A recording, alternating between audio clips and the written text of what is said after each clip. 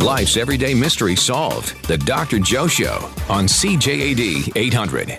There's antimony, arsenic, aluminum, selenium, and hydrogen, and oxygen, and nitrogen, and rhenium, and nickel, neodymium, neptunium, germanium, and iron, americium, ruthenium, uranium, europium, zirconium, lutetium, vanadium, and lanthanum, and osmium, and astatine, and radium, and gold, protactinium, and indium, and gallium, and iodine, and thorium, and thulium, and thallium. There's yttrium, ytterbium, actinium, rubidium, and boron, gadolinium. What myth persists about goldfish, even though numerous scientific experiments have shown it to be not true? And what is inside a camel's hump? Those are the two questions we'll start with today. And I'm Joe Schwartz. I direct McGill's Office for Science and Society. And every Sunday afternoon, we try to demystify science for you guys. And also post some interesting questions with some thought-provoking answers. So today, what myth persists about goldfish, even though numerous scientific experiments have shown this to be untrue? And we'll follow that up with what is inside a camel's hump. And as soon as I get the answers to those, we'll replace them by other questions. How do you answer? 514-790-0800. 514-790-0800. But you can also text your questions, comments to 514-800. So another week has passed, and it's always shocking how quickly these weeks pass by. I always sign off the show by telling you we'll be back same station, same time next week. And then before you know it, that next week is here. All right. Well, what has happened this week? Several interesting things. There was an approval of a new drug for Alzheimer's disease, and I have some questions and comments about that. I mean, there's no question Alzheimer's is a terrifying disease, and there have been no new medications introduced for this for about 2 decades. So obviously, it's certainly welcome and understandable that there should be a lot of interest in any new drug that is approved by any regulatory agency. And in the US, this new drug called aducanumab is the generic name, was just approved. Well, first let me tell you just a little bit about Alzheimer's disease. And that takes us back to 1901, when a 51-year-old patient, who was always referred to in the scientific literature as August D., her second name never was revealed. But anyway, she was admitted to a hospital in Germany, and Dr. Alois Alzheimer was the attending physician there. And she was very confused. She had impaired memory, unpredictable behavior. When asked what she was eating after being served pork and cauliflower for lunch, she replied spinach. So obviously there were problems here that interested Dr. Alzheimer. And he proceeded to follow her carefully for 5 years and noting her deterioration. And he wondered what was going on in that slowly eroding brain. And when she died, finally in 1906, he got his chance to find out because he was able to do a post-mortem. And he did a microscopic examination of her brain and saw some very peculiar changes. There was sort of a sticky material that deposited in the space between the nerve cells. And there were also these sort of twisted, tiny fibers, at least sort of looked like under a microscope. And just a few months after August D. died, at a conference in Germany, Alzheimer described these neurofibrillary tangles and these senile plaques that have since become the hallmark of Alzheimer's disease.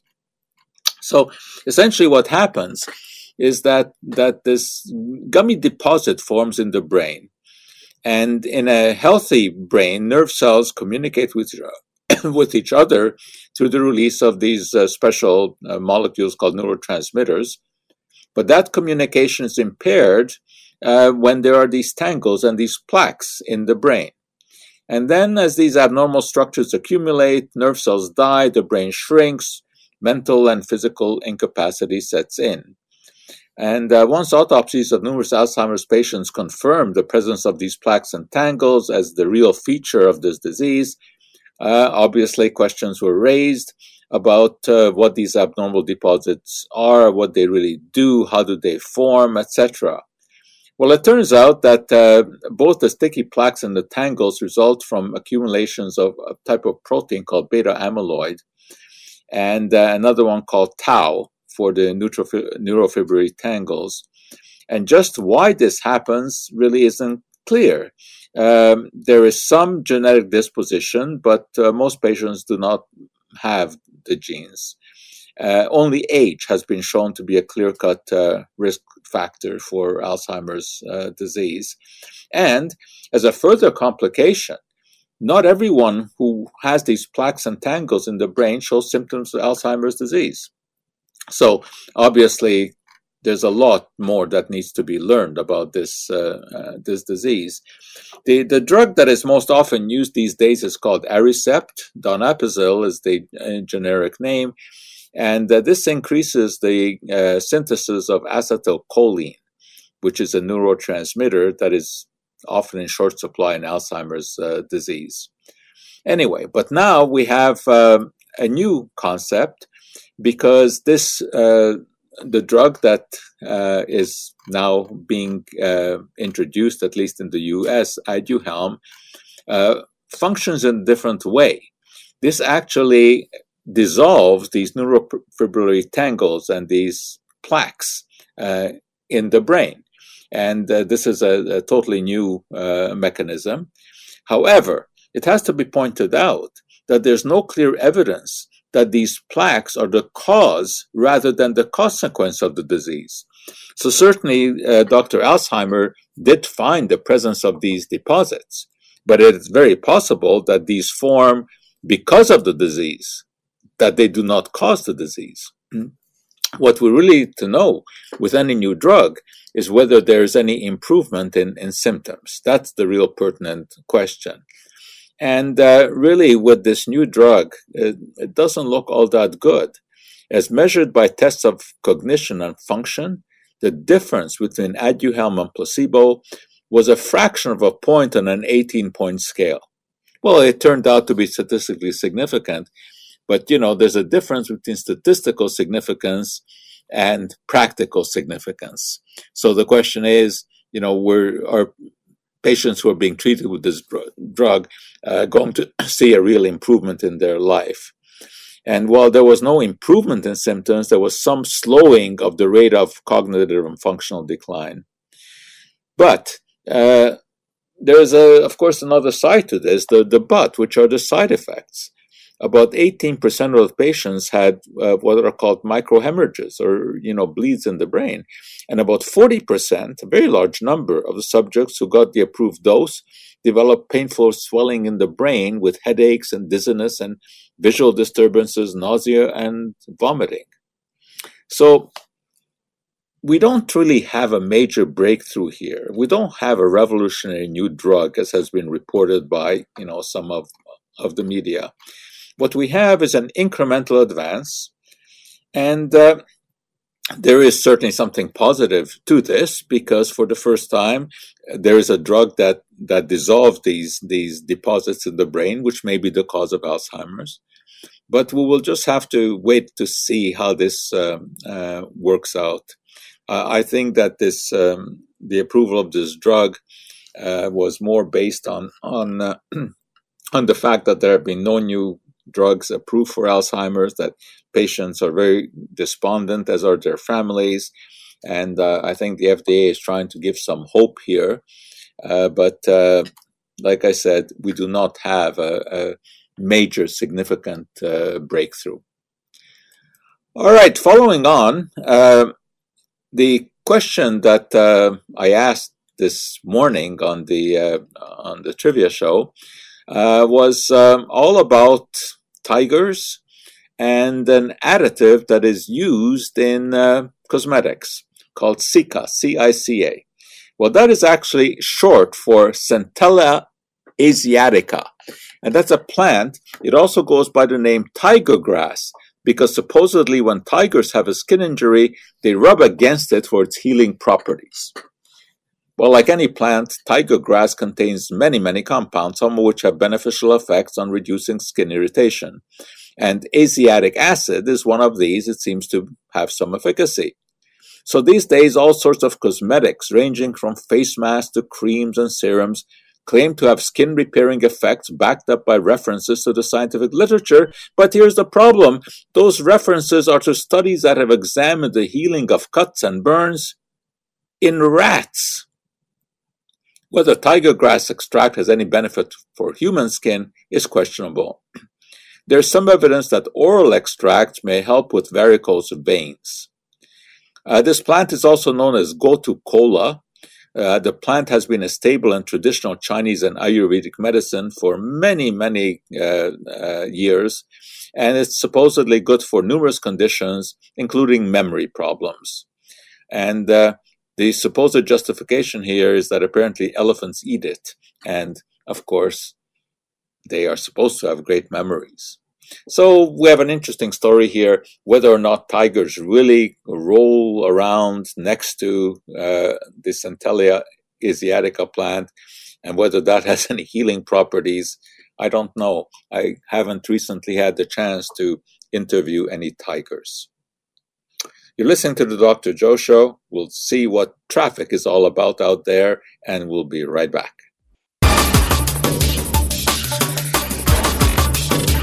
Science you can use. The Dr. Joe Show on CJAD 800.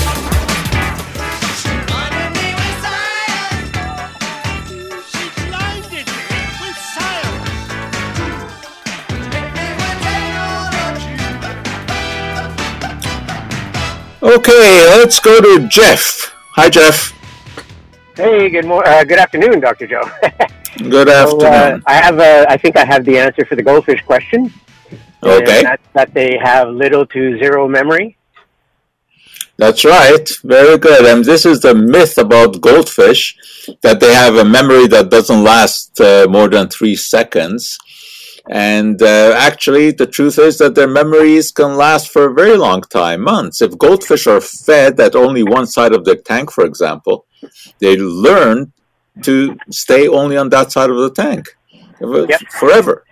You know, and so they know their feeding times. And also another experiment, they showed that if pushing a red paddle gains food for them, but a blue one doesn't, then the goldfish learn to push the red and not the blue.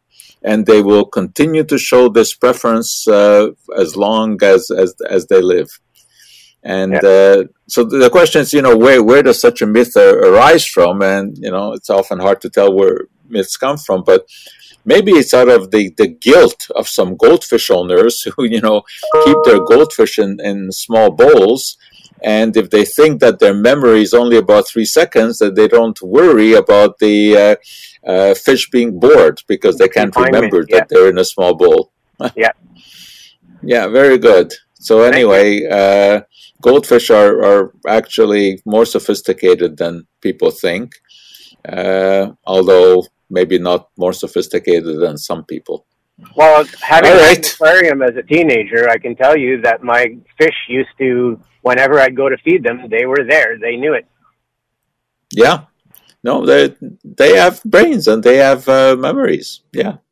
So the fact that goldfish can only remember for 3 seconds is a total myth.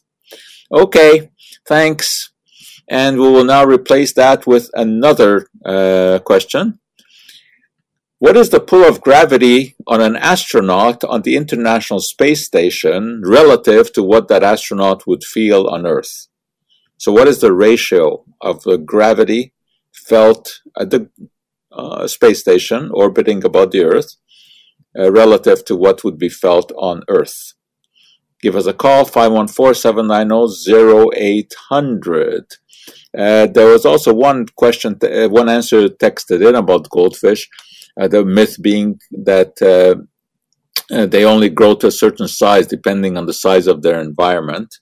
And I think that of course, is another myth that is not true.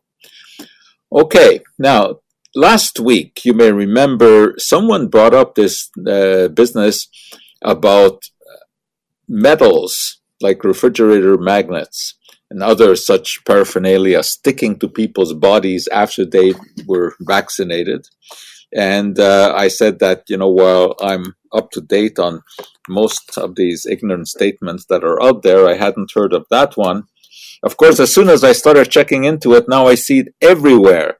And this past week, there were all kinds of reports, most of them referring to Dr. Sherry Tenpenny, an osteopathic physician who is a terrible conspiracy theorist and believes that the vaccines are dangerous, doesn't believe in masks, etc.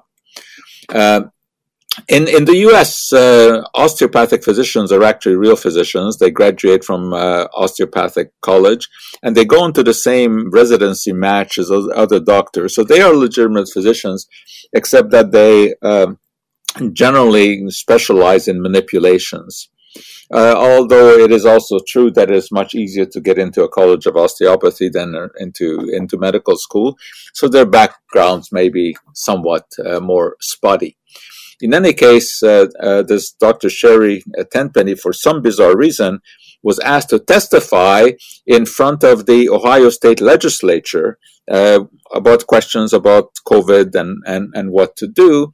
And she was there spewing her nonsense about the vaccines killing people and how we're going to have epidemics of people dying because of the vaccine. And then she brought up this business of the vaccine having some sort of microchip or something that makes people magnetic. I mean, this is totally ridiculous.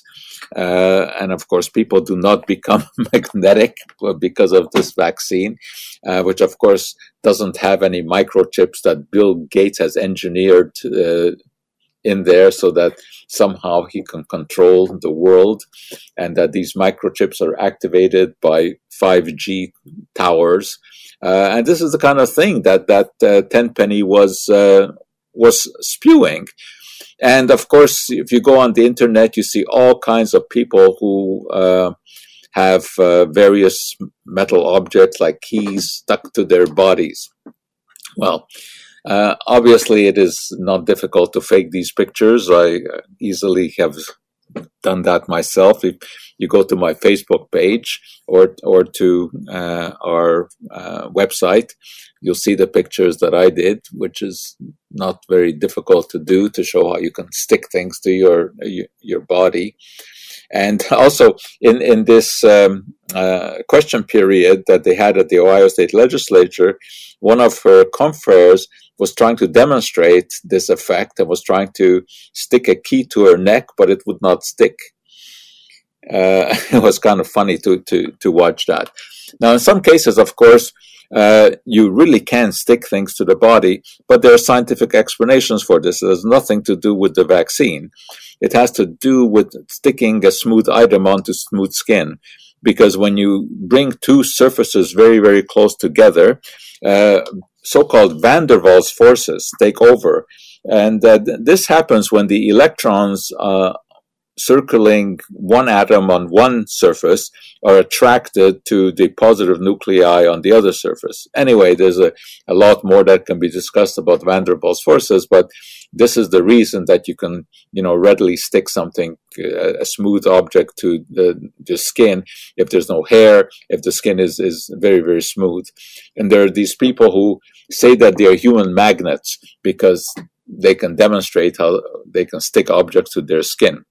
Of course, you will notice that in whatever video or picture you see of these people, they're always just slightly leaning back, because they would lean a little bit forward, then of course gravity would take over. And also James Randi, who of course was the scourge of charlatans, did a beautiful demonstration of what is really happening to these so-called magnetic people, because when you put a little bit of talcum powder on their skin, then of course nothing can stick. Now, obviously, if they were really magnetic, then the talcum powder should have absolutely no effect, right? If you take a magnet and you put talcum powder on it, it will still attract metals. So Randy did that classic demonstration to show that these people who claim to be human magnets really didn't have any kind of paranormal power. But this business now with the vaccines making people magnetic is just total buffoonery. But it is enough to scare people from the vaccine. So people like this Dr. Sherry Tenpenny are doing society a great disservice. And I always find it, very difficult to understand how someone who has even a modicum of scientific education, as one would expect someone with a degree in osteopathy would have, how they can buy into this kind of nonsense. And but it happens. But who am I to argue with the wisdom of a bright light in our world like Dr. Sherry Tenpenny?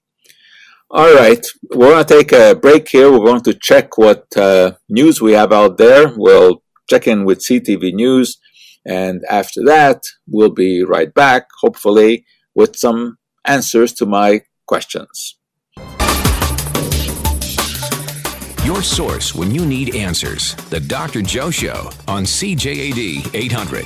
Do you look upon the universe with wonder in your eyes? Do you tingle with attention when you're taken by surprise? If a problem should perplex you, does it put your brain in gear when you're ready for adventure on the science frontier? Let me just remind you that every 2 weeks, with my colleagues at the McGill Office for Science and Society, we produce a webcast, and we discuss current issues in the news and tell you some interesting stories. And all of the past episodes are available on YouTube. We record everything, so you can look back and be informed and entertained. So all you have to do is you go to youtube.com/McGillOSS.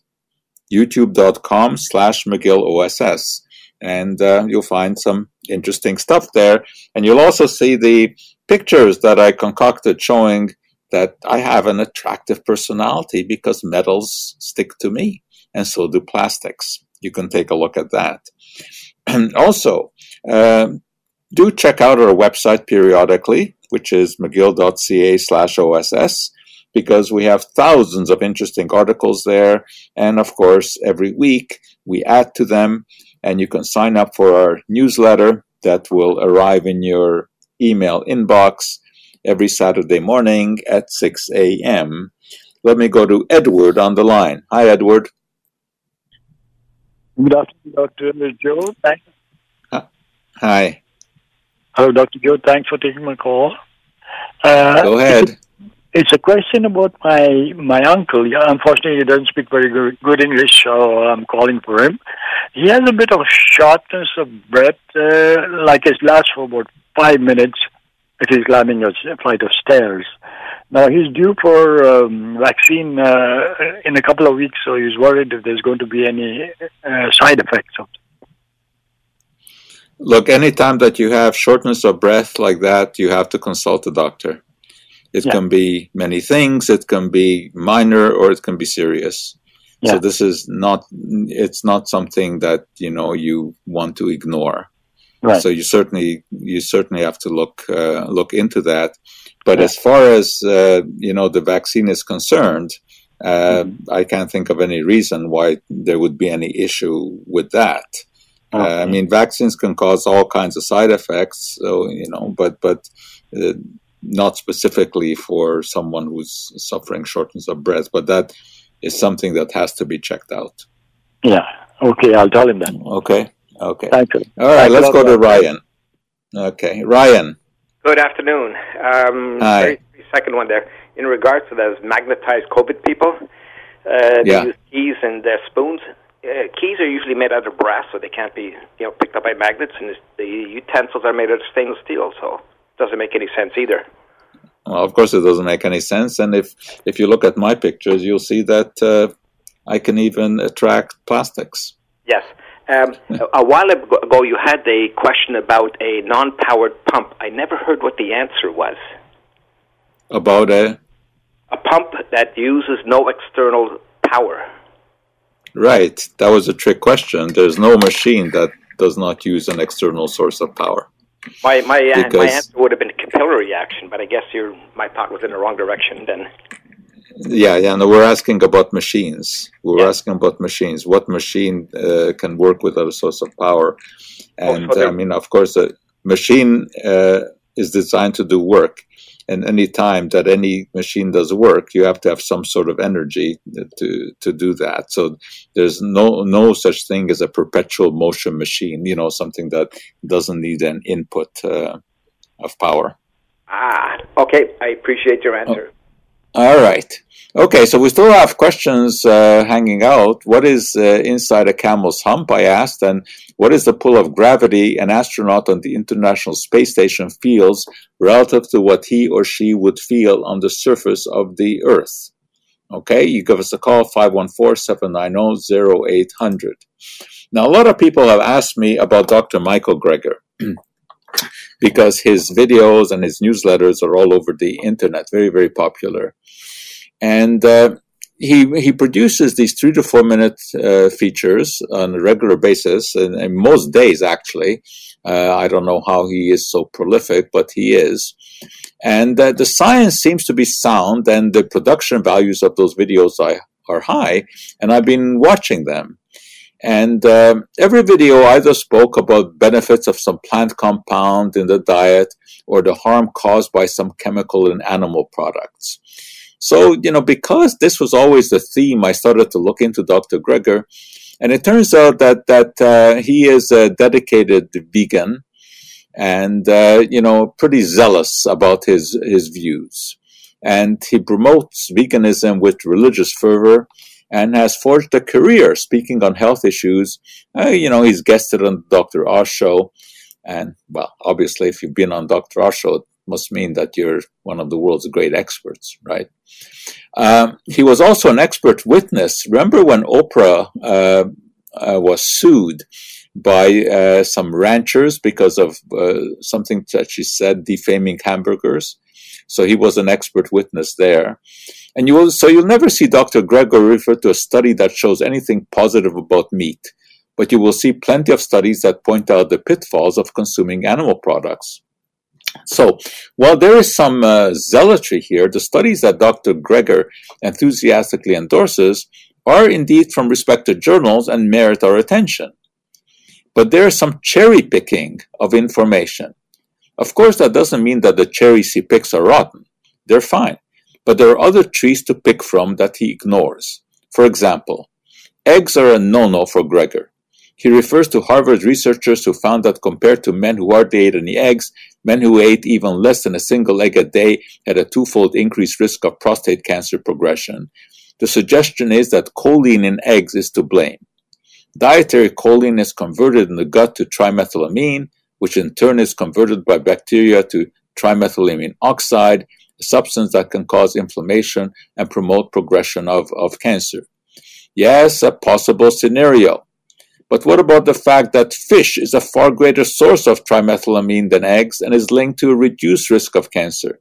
Or that intake of whole grains fosters the growth of gut bacteria that form trimethylamine oxide, yet men who eat a lot of high-fiber foods have a low rate of prostate cancer? And linoleic acid, prominent in vegetable oils favored by Greger, has been associated with different types of cancer, but you won't hear about those things from him. Greger also refers to a study that received a lot of press for linking trimethylamine oxide to heart disease. It's not saturated fat or cholesterol that do us in, it's trimethylamine oxide, claims a paper published in New England Journal of Medicine, which of course is not the National Enquirer, and eggs are a major source of this chemical. But what about other studies that exonerate eggs? A meta-analysis of studies that examined the association between egg consumption and stroke and heart disease was recently published in the British Medical Journal. It involved some 474,000 subjects, followed for anywhere from 8 to 22 years, and found no association at all between egg consumption and stroke or heart disease, even when an egg was eaten every day. Perhaps the largest ongoing study of diet and disease, the National Health Nutrition Examination Study in the U.S., actually found an inverse association between egg consumption and stroke.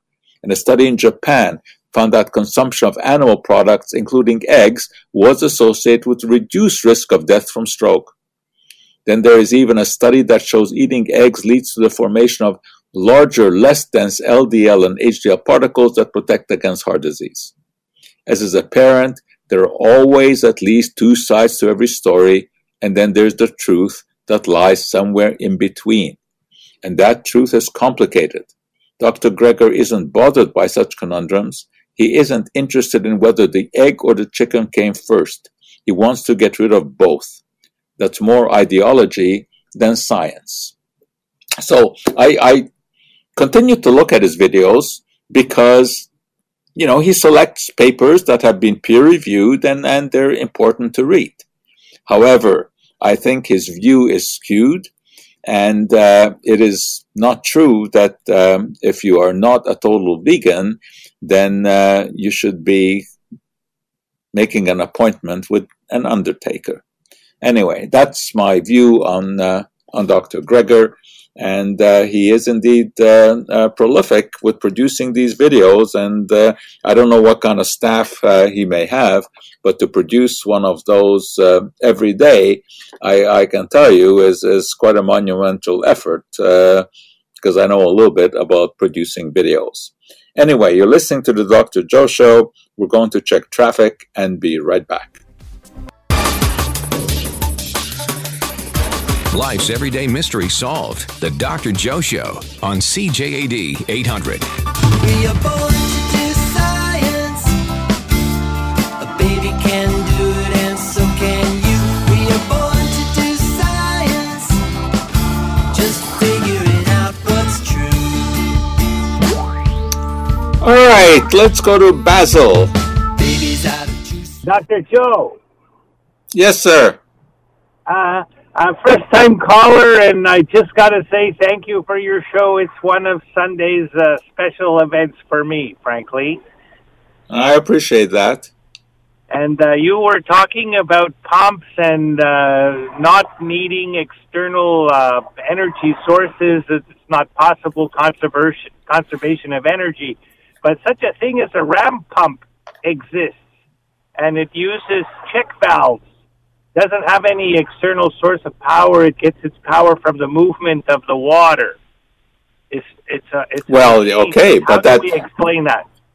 Well, movement of the water is, of course, a source of energy. I mean, that's how hydrodynamic power plants work, right? They use the power to turn a turbine. What I was thinking about, while I was waiting on the phone, is, but it doesn't, like, in terms of the question, it's a tough question because the external source of energy is the water itself, as opposed to like a pump needing electricity or no, but it's moving water. Yes, it has to be moving water. That's the story. It has to be moving water. So moving water, of course, is a source of energy, right? Yeah. Okay, I got it. There it is. The only the source of the power is the movement in the water. It's not the water itself. That's right. That's right. Thank you, Dr. Okay. Joe. All right. Bye-bye. Let's go to Robert. Good afternoon, Dr. Joe. Hi. Calling about the camel question. Yes, sir. Is it fat? Yes, it is fat. And, of course, the reason I asked that question is because so many people, of course, give the mythical answer that it's water, which is not. That's what I grew up to believe. But if it's fat, how come they don't sag like breasts? How come they don't what? They don't sag like breasts. How come they don't sag to one side? Or is there a bone in there of some sort? Sure they do. Sure they do. If you do, they do. They do. If you ever ridden a camel, you will see that they do go side to side. But there is also muscle tissue in there. Okay, so it's the same basic principle as breasts.